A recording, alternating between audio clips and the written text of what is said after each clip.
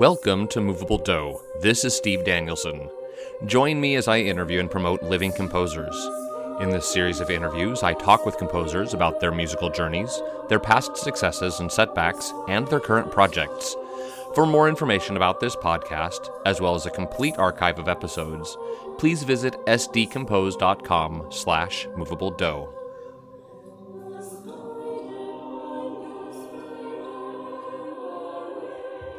Hey, this is Steve. Thanks for joining me for this episode of Movable Dough. My guest today is Natalie Dietrich. Currently pursuing a PhD in music composition at Princeton, she holds MM and MMA degrees in music composition from Yale University. Natalie is primarily known for her choral and orchestral works, rhythmic layering, and creative use of unconventional texts. Her music has been performed by such ensembles as the Albany Symphony, the New Jersey Symphony Orchestra, the New York Youth Symphony, and the Shanghai Symphony, among others. She has been awarded fellowships from the Bang on a Can Summer Festival and Big Sky Conservatory. Natalie Dietrich, welcome to Movable Dough. Thank you so much for having me, Steve. All right. Well, you and I have never met before, so I'd like to learn all about you. I read online that you came from Harleysville, Pennsylvania. Is that where you grew up? Yeah, absolutely. I was born in a Philadelphia hospital, but Harleysville is a small town about 45 minutes outside of Philly in the suburbs. And that's where I grew up and spent most of my life until college. Awesome. Did you grow up in a musical family there as well? I did. So my mother has a great voice. She has perfect pitch, and she, Nice. Which is really, it was actually kind of a funny story when I found out that she had perfect pitch, because she didn't know that was something that, you know, some people have, some people don't. And I didn't inherit that from her, but she was able to pick up things so easily by ear. She played the flute and things like that. But she'd never studied, pursued music as like a professional career or anything, but it was in her life earlier on, for sure. And my great uncle George was also a fabulous musician. He was basically a child prodigy. He played the piano, the trumpet, the banjo, the guitar. He could probably pick up anything and learn how to play it. That's fabulous. So thinking back into your childhood, what's the earliest musical memory that you have? So I kind of have two memories. My first as a performer of music, and then as a listener of music. Mm-hmm. So my first instrument was the piano. I started playing when I was 7. And the first song, I remember the very first song that I played out of our songbooks was called The Seabees, because the two notes in the piece were C and B. And I was very thrilled to have accomplished such a feat.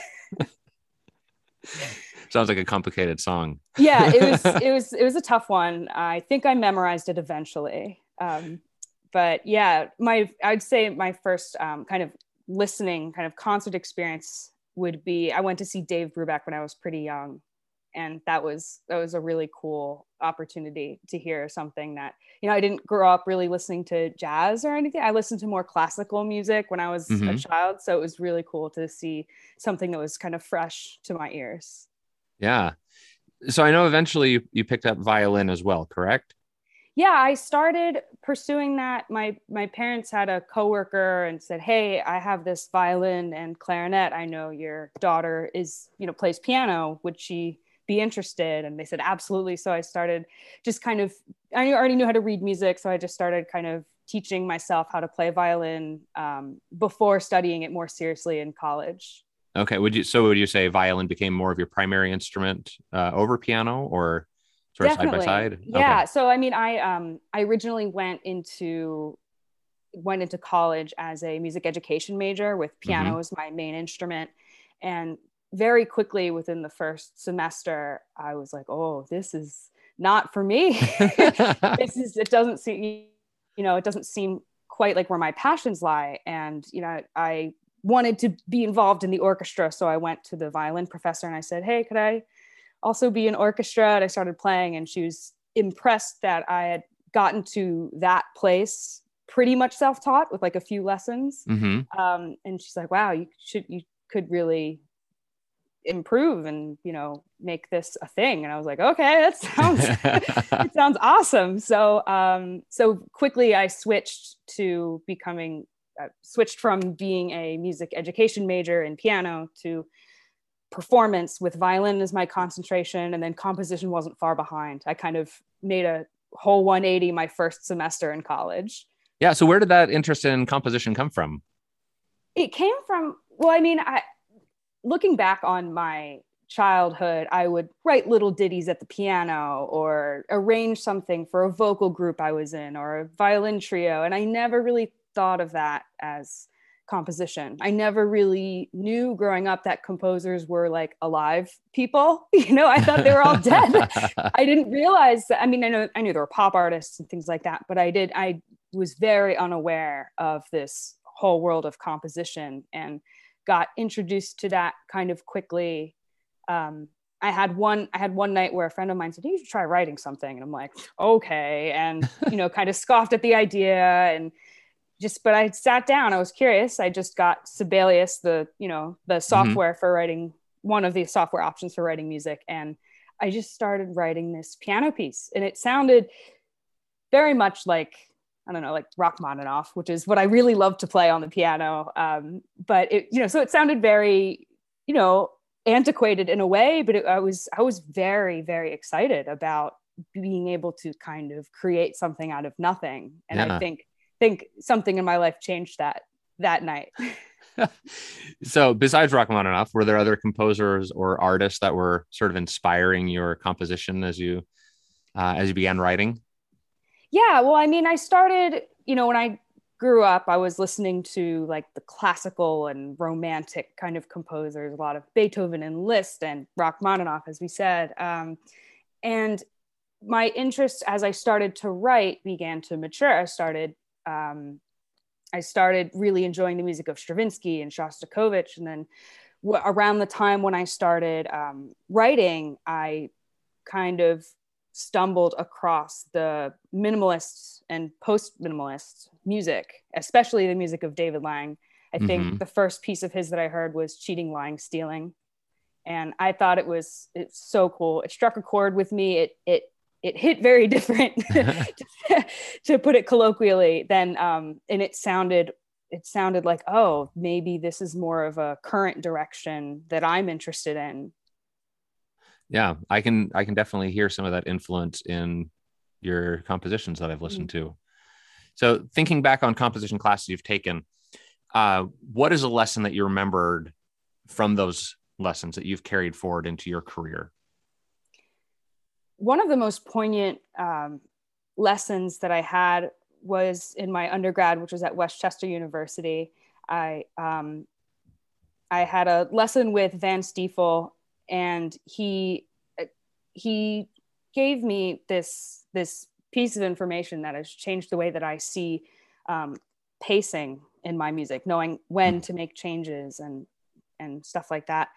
So I this didn't hit me in the lesson. It took me, a few days afterwards when I was working on my piece. I realized that I have to put myself in a headspace when I'm trying to critique my work and figure out where to go next and what to adjust, where I need to trick myself into listening to it as if I've never heard it before, that if this was the first listen of the piece. And you need time kind of away from writing. You just need a little headspace to be able to put yourself in the right frame of mind to hear something that way. And what Van Stiefel taught me, he said, it can take an hour for you to write one measure of music. And in reality, it passes by in a few seconds. But your perception of time is distorted because you had been spending so much time on that 1, 2, 3 measures that it feels like, oh, I need to move on from this. I've been doing this forever, but it's not necessarily true. Yeah, I've definitely felt that in my own writing as well. So I'm interested in this journey you've had as a composer. What is one of the biggest challenges or setbacks that you've encountered? And more importantly, what have you learned from it? That's a really good question. My answer to that has less to do with career-oriented things or, developing in a musical way, but really dealing with illness.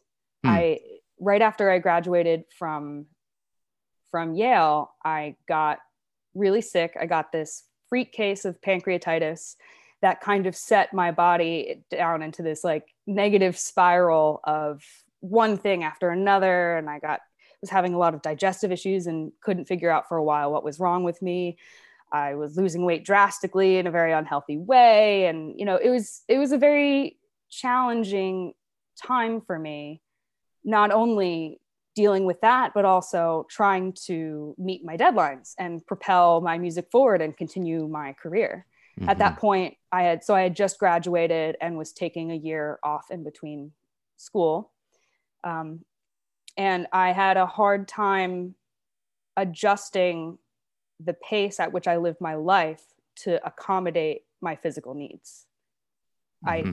I tended, especially in undergrad, I was, as a double major, I was in every ensemble and doing all the things and very just taking so much time out of my day to focus on work and music and practicing hours every day.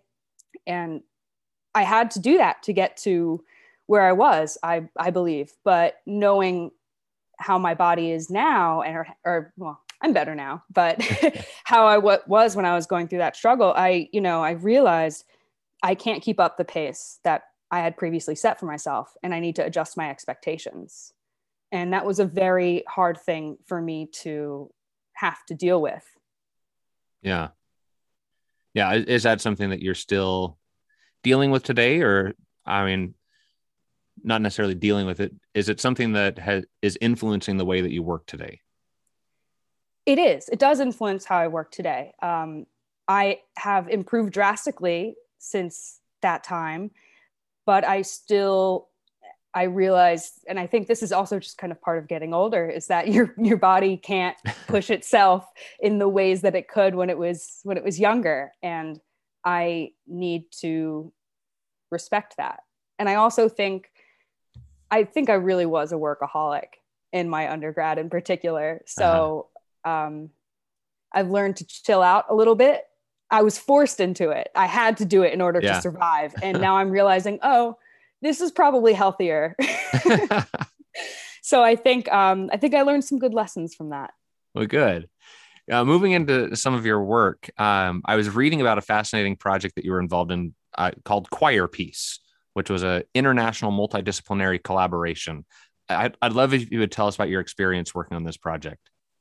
This was a very transformative project for me. I was approached by a sculptor named Felix Kinderman. He lives in Brussels, Belgium, and he had heard some of my previous choir music and had reached out to me about a potential collaboration. Little did I know how crazy this collaboration was going to be. This project kind of broke me in a way, it really pushed the boundaries for me of what I thought is possible to do in music. And I think part of that came from the fact that my collaborator is not a musician by trade. So his requests for what he was looking for were kind of, it was like nothing that I had written. I don't do very many open score kind of, I do some aleatoric things in my music, some box notation here or there, but it's always very controlled. So this was a way of me really having to challenge myself to step out of that comfort zone and write something more free, but still true to my compositional voice. Interesting. What sort of things was he asking for that you hadn't done before? Yeah. So he wanted the piece to last potentially for hours, potentially endless, that can just cycle and go on forever. He wanted it to be conductorless, so no one leading the group. He wanted it to be easily memorizable. Because first, when you think of hours of music, you're thinking, okay, I'm going to have to write several hundred pages of music. Like that's what I'm signing up for. But but he wanted it to be easily memorizable. So maybe just a few pages long, no fixed text, and the singers are moving around in physical space and they're interacting with each other, changing their text, changing what they're singing based off of their interactions with other people. Wow. So how did the performance go? How long did it last, and what happened? So this piece kind of acts as a living sculpture that is ever changing. So one performance will not be like the other. We had much more of like a left to right performance of like, okay, first we're here in the score, then we go to the second page, and then we go to the third page. So it was a bit more controlled than what the final product ended up being, which was where singers could really take agency with the lyrics and with where they are in the room and who they're singing next to, and be able to choose what to sing in what moments, but still have some sort of arc where it's not just people singing over each other randomly. So did it last for hours, or is it still going on today? Well, it has a few iterations. The first performance was, I think, about 40 minutes long, which, that's pretty substantial. That's definitely substantial. Longest thing that I've written. But in subsequent performances, and I have to give credit to the Ghent singers, give them a little shout out, because they have done phenomenal work on this piece. They have had performances last 2 hours, last 4 hours, and now there's actually an audio installation that was a 16-channel audio installation that is now up in a museum in Brussels, and that's going 24 hours for like 3 years. So, wow. So it has some length to it. Yeah, that's incredible. All right, so I would like to know, you've had these great projects in the past, so I'd like to know what's been the hardest thing about the pandemic to you as a composer. I think I really was fortunate in the pandemic to have had the support of a university and to have my income not be jeopardized too much. Mm-hmm. But what was very hard musically for me about the pandemic is seeing all of the other people around me suffer a great loss of income and struggle to make ends meet and have to really think on their feet to change some things around and make some money. And I know people who have had to, take non-music jobs, or, their gigs stop, and it seriously impacts their income and way of life. And that's, the arts rely on that. A lot of people rely on that. Absolutely.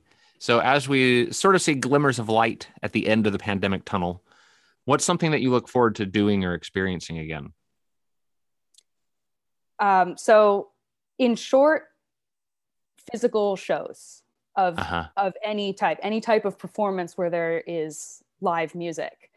I recently was fortunate enough to go to a Latin club that I have gone to pre-pandemic, but one thing that really struck me when I went was, and I don't remember paying attention to this or noticing this before the pandemic when I had gone to this club, but I felt the intensity specifically of the subwoofer in my body, particularly in my chest. And that is a feeling that I was getting a little teary-eyed. Actually, I was like I haven't felt music this physically in over 18 months. And it was an incredible feeling. And I am so excited to be able to go to other concerts of any kind. Classical. I really want to check out some EDM shows. That's I've never gone to one of those before, and I've been a TA for an EDM course for a few years now, so I feel like I should probably get the immersive experience. That's right. Yeah, so I've got a sort of a curious question for you here. So if you had unlimited time and unlimited resources, you could take as many years as you wanted, and you had all the money to back you up as you needed, what would be your bucket list composition that you would like to write? Is it a requiem, an EDM piece? I mean, what is it that you really have on your bucket list? That's a very tough question, because there's so many dream projects that one could do. I think, if I had unlimited time, because, I love writing choir music, but it's a double-edged sword for me, because it takes so long for me to find a text, first of all, and then figure out what to do with that text. And I don't exactly like working with set text that already exists, like poetry, for example. I don't think I'm like, oh, Walt Whitman, I can make that better with some tunes. I like being able to create something from, like a collection of like words or lists or things like that, and being able to create something out of that. So I think the unlimited time part of that question would serve me well to focus on some choir music. Sure. But I would like to write some sort of secular mass, I think. Oh. Not some big choir project that is, it has like the length and the breadth of the mass, but it's not religious. Sure. Well, as a choir conductor, we'll look forward to that piece in the future. Yeah, absolutely. All right. I've got one last question for you before we take a quick break. Thinking back of all the performances of your music, what is the biggest compliment you've ever received from your music? That's a good question. I mean, I get thrilled when anyone comes up to me and is like, oh, I loved your piece or whatever. And people have told me that it's been very, some people have been moved by my works, and that's always so touching to hear. But I think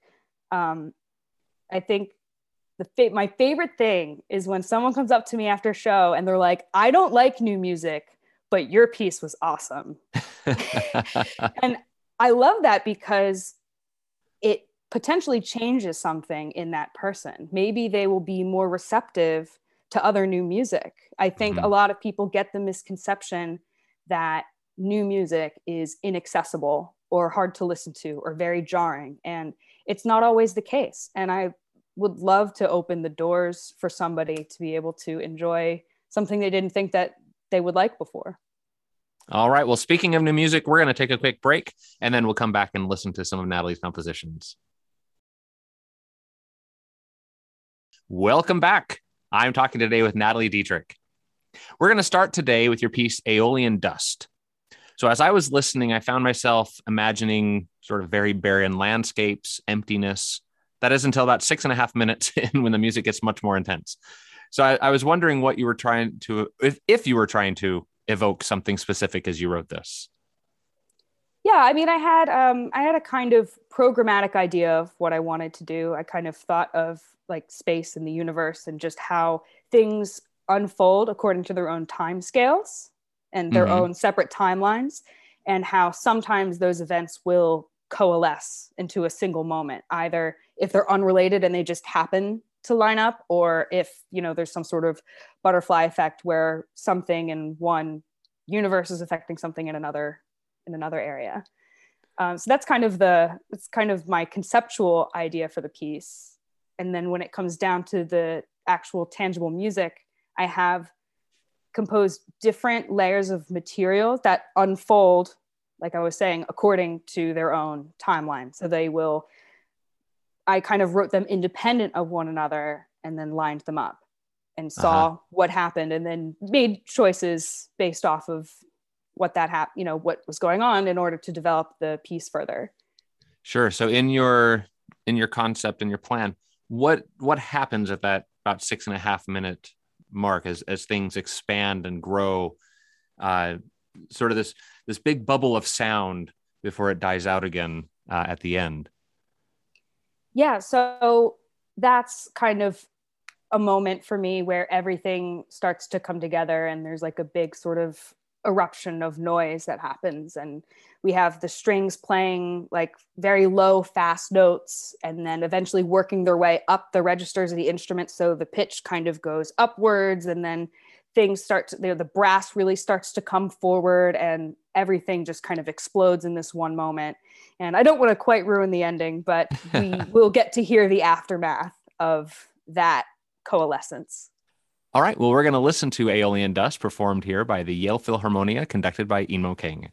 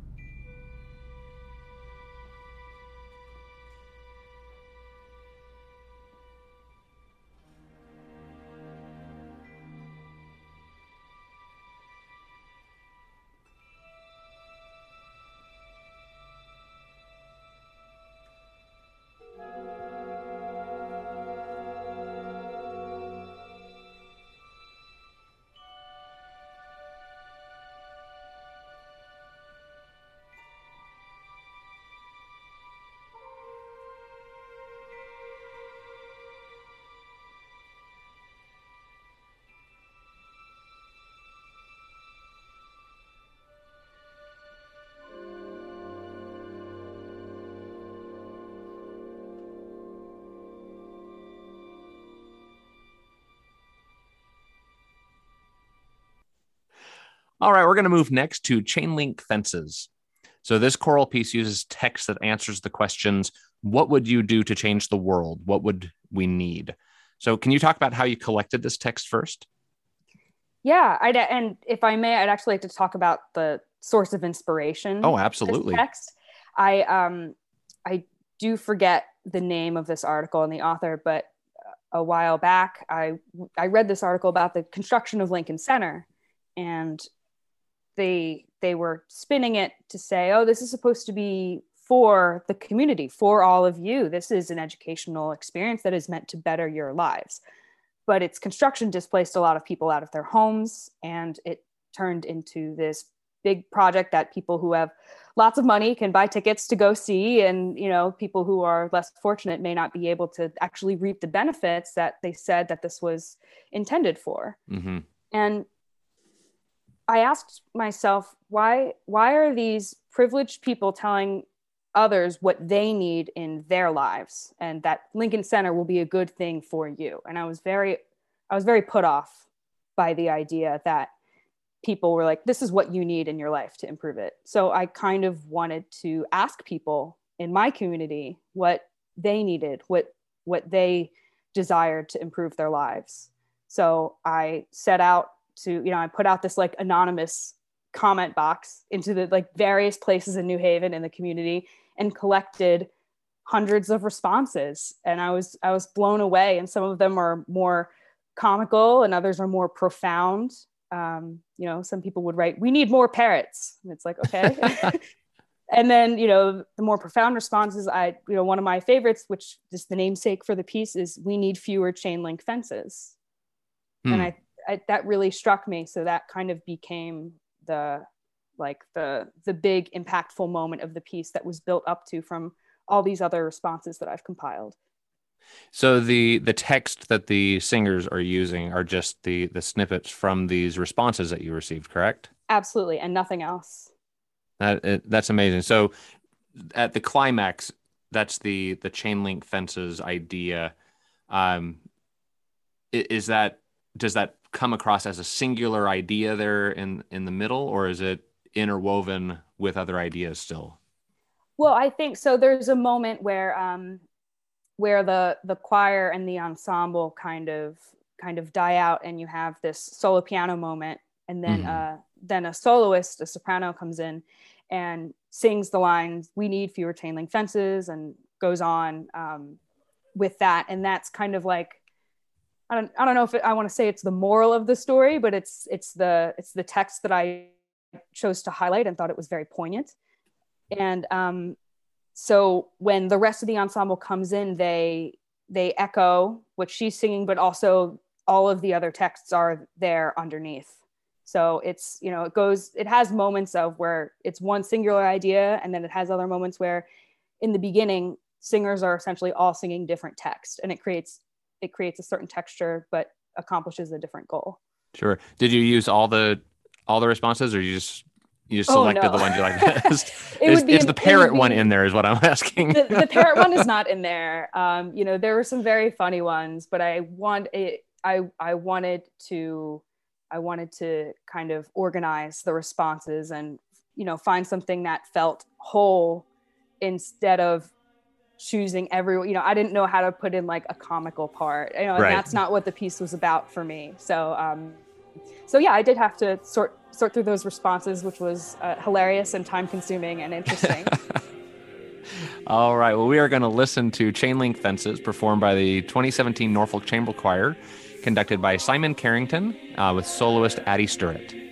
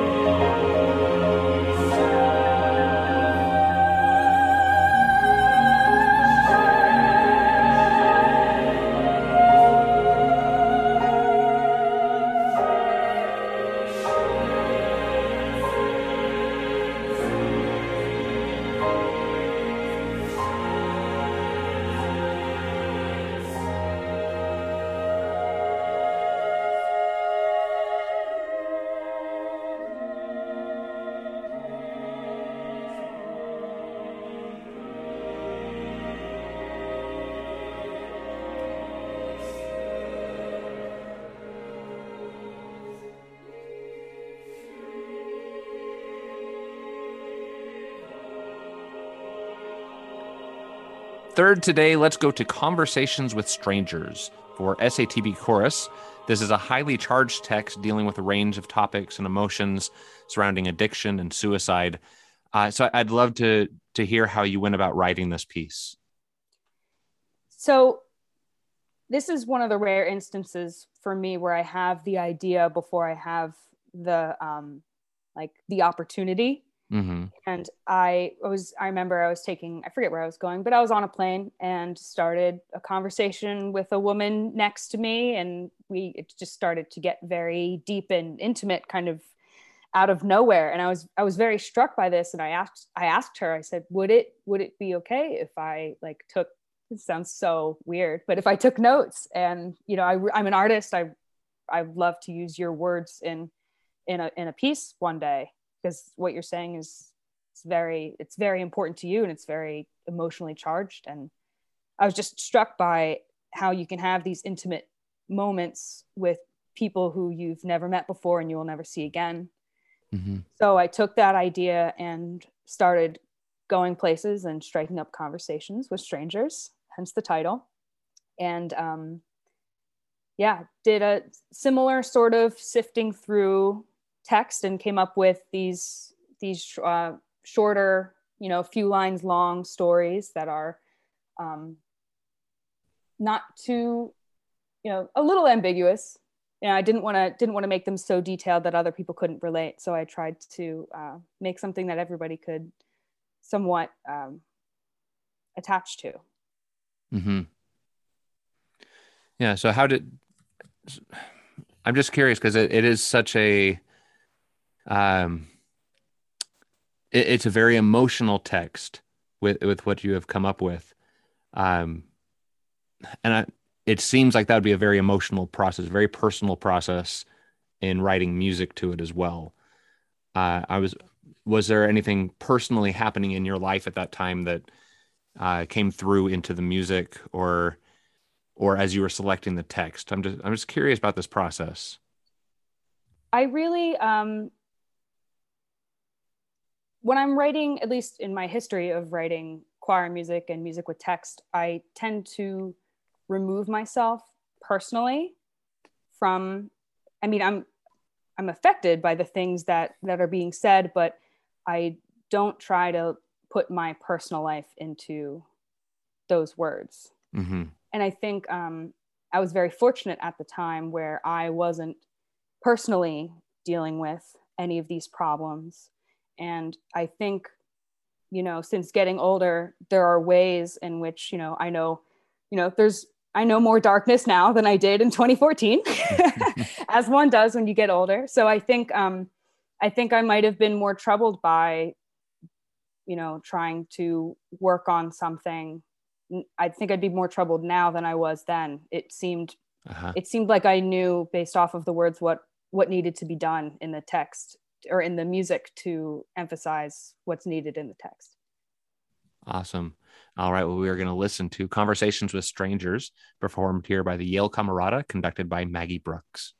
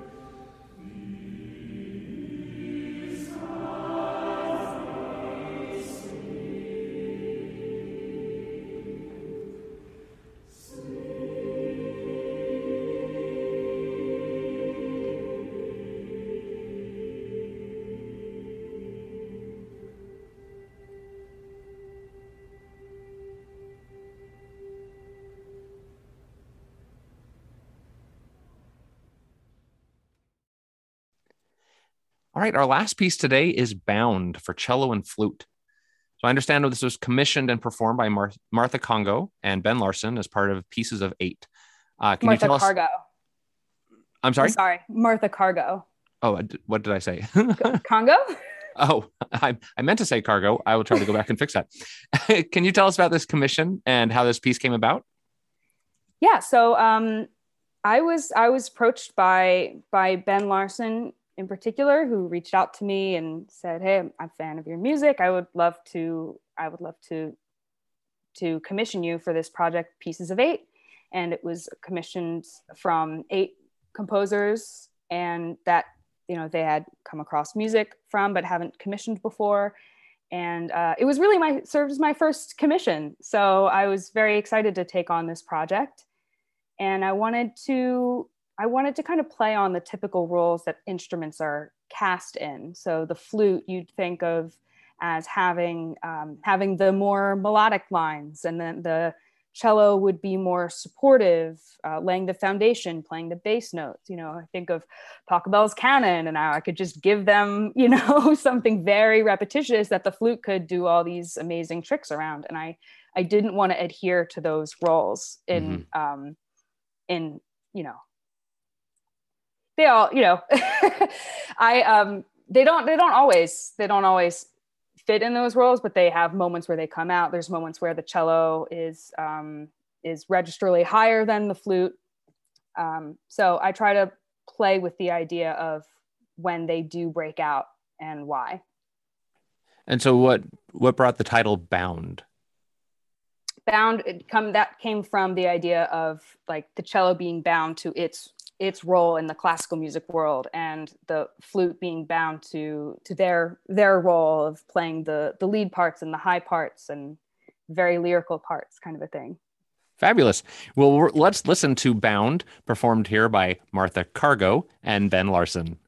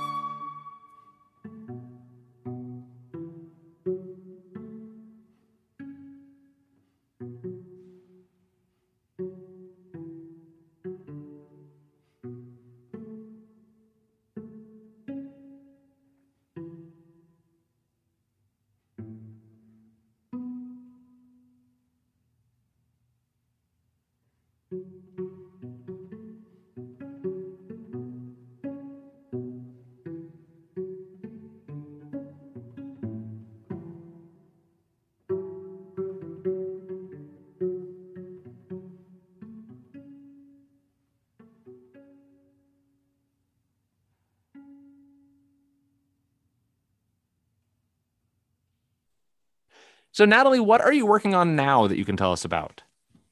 Right now, I am working on my dissertation. Actually, so, That's a joy. yeah. So I've been doing a lot of listening, in particular, to the music of Tigran Hamasyan. And what I love about he's an Armenian jazz pianist, but his influences span from multiple genres, from the jazz world to the math rock world, and the I don't know if you're familiar with the band Meshuggah, but they do some very interesting things as well, that are similar to Tigran's music. But a lot of his music focuses on these long ostinato patterns that cycle within something more regular, like a 4/4. So like a 25/16 against a 4/4 rhythm that eventually cycles through and then will line up at some point. But I'm interested in that line between process and groove, and how to achieve that balance while still having a visceral and exciting product. Sure. Any end date in mind? You have a goal of when you might like to be finished? Yeah, in the next 2 years, I think I'm looking to wrap that up. All right. Well, I'll make sure I keep my eyes out on ProQuest to read it when you're done. And if our listeners want to learn more about you, what's your website? Where are you found out online? You can just Google my name, Natalie Dietrich, or go to nataliedietrich.com. I'm also on Spotify. On Spotify. All right. Sorry. No, that's, can I redo that? Yeah. I'm not on Spotify. I meant to say SoundCloud. Spotify, SoundCloud. It's almost the same thing. I will be on Apple Music soon. I will have a piece on Apple Music soon. So that's exciting. Nice. Well, hey, listeners out there, if you are enjoying today's episode and would like to keep the conversation going, join us on our Facebook group, Movable Do Listeners. There you can comment on things you're hearing in each episode, share funny music memes, or perhaps post other music from your favorite composers that haven't been featured on the show yet. So find us at Movable Do Listeners on Facebook or on Instagram at Movable Do Podcast. Well, Natalie Dietrich, it has been great to get to know you. Thank you for joining me today on Movable Do. Thank you for having me. My guest today was composer Natalie Dietrich. If you have a recommendation for a future guest or an idea for the show, please email me at movabledo@gmail.com. This is Steve Danielson. Keep the music moving.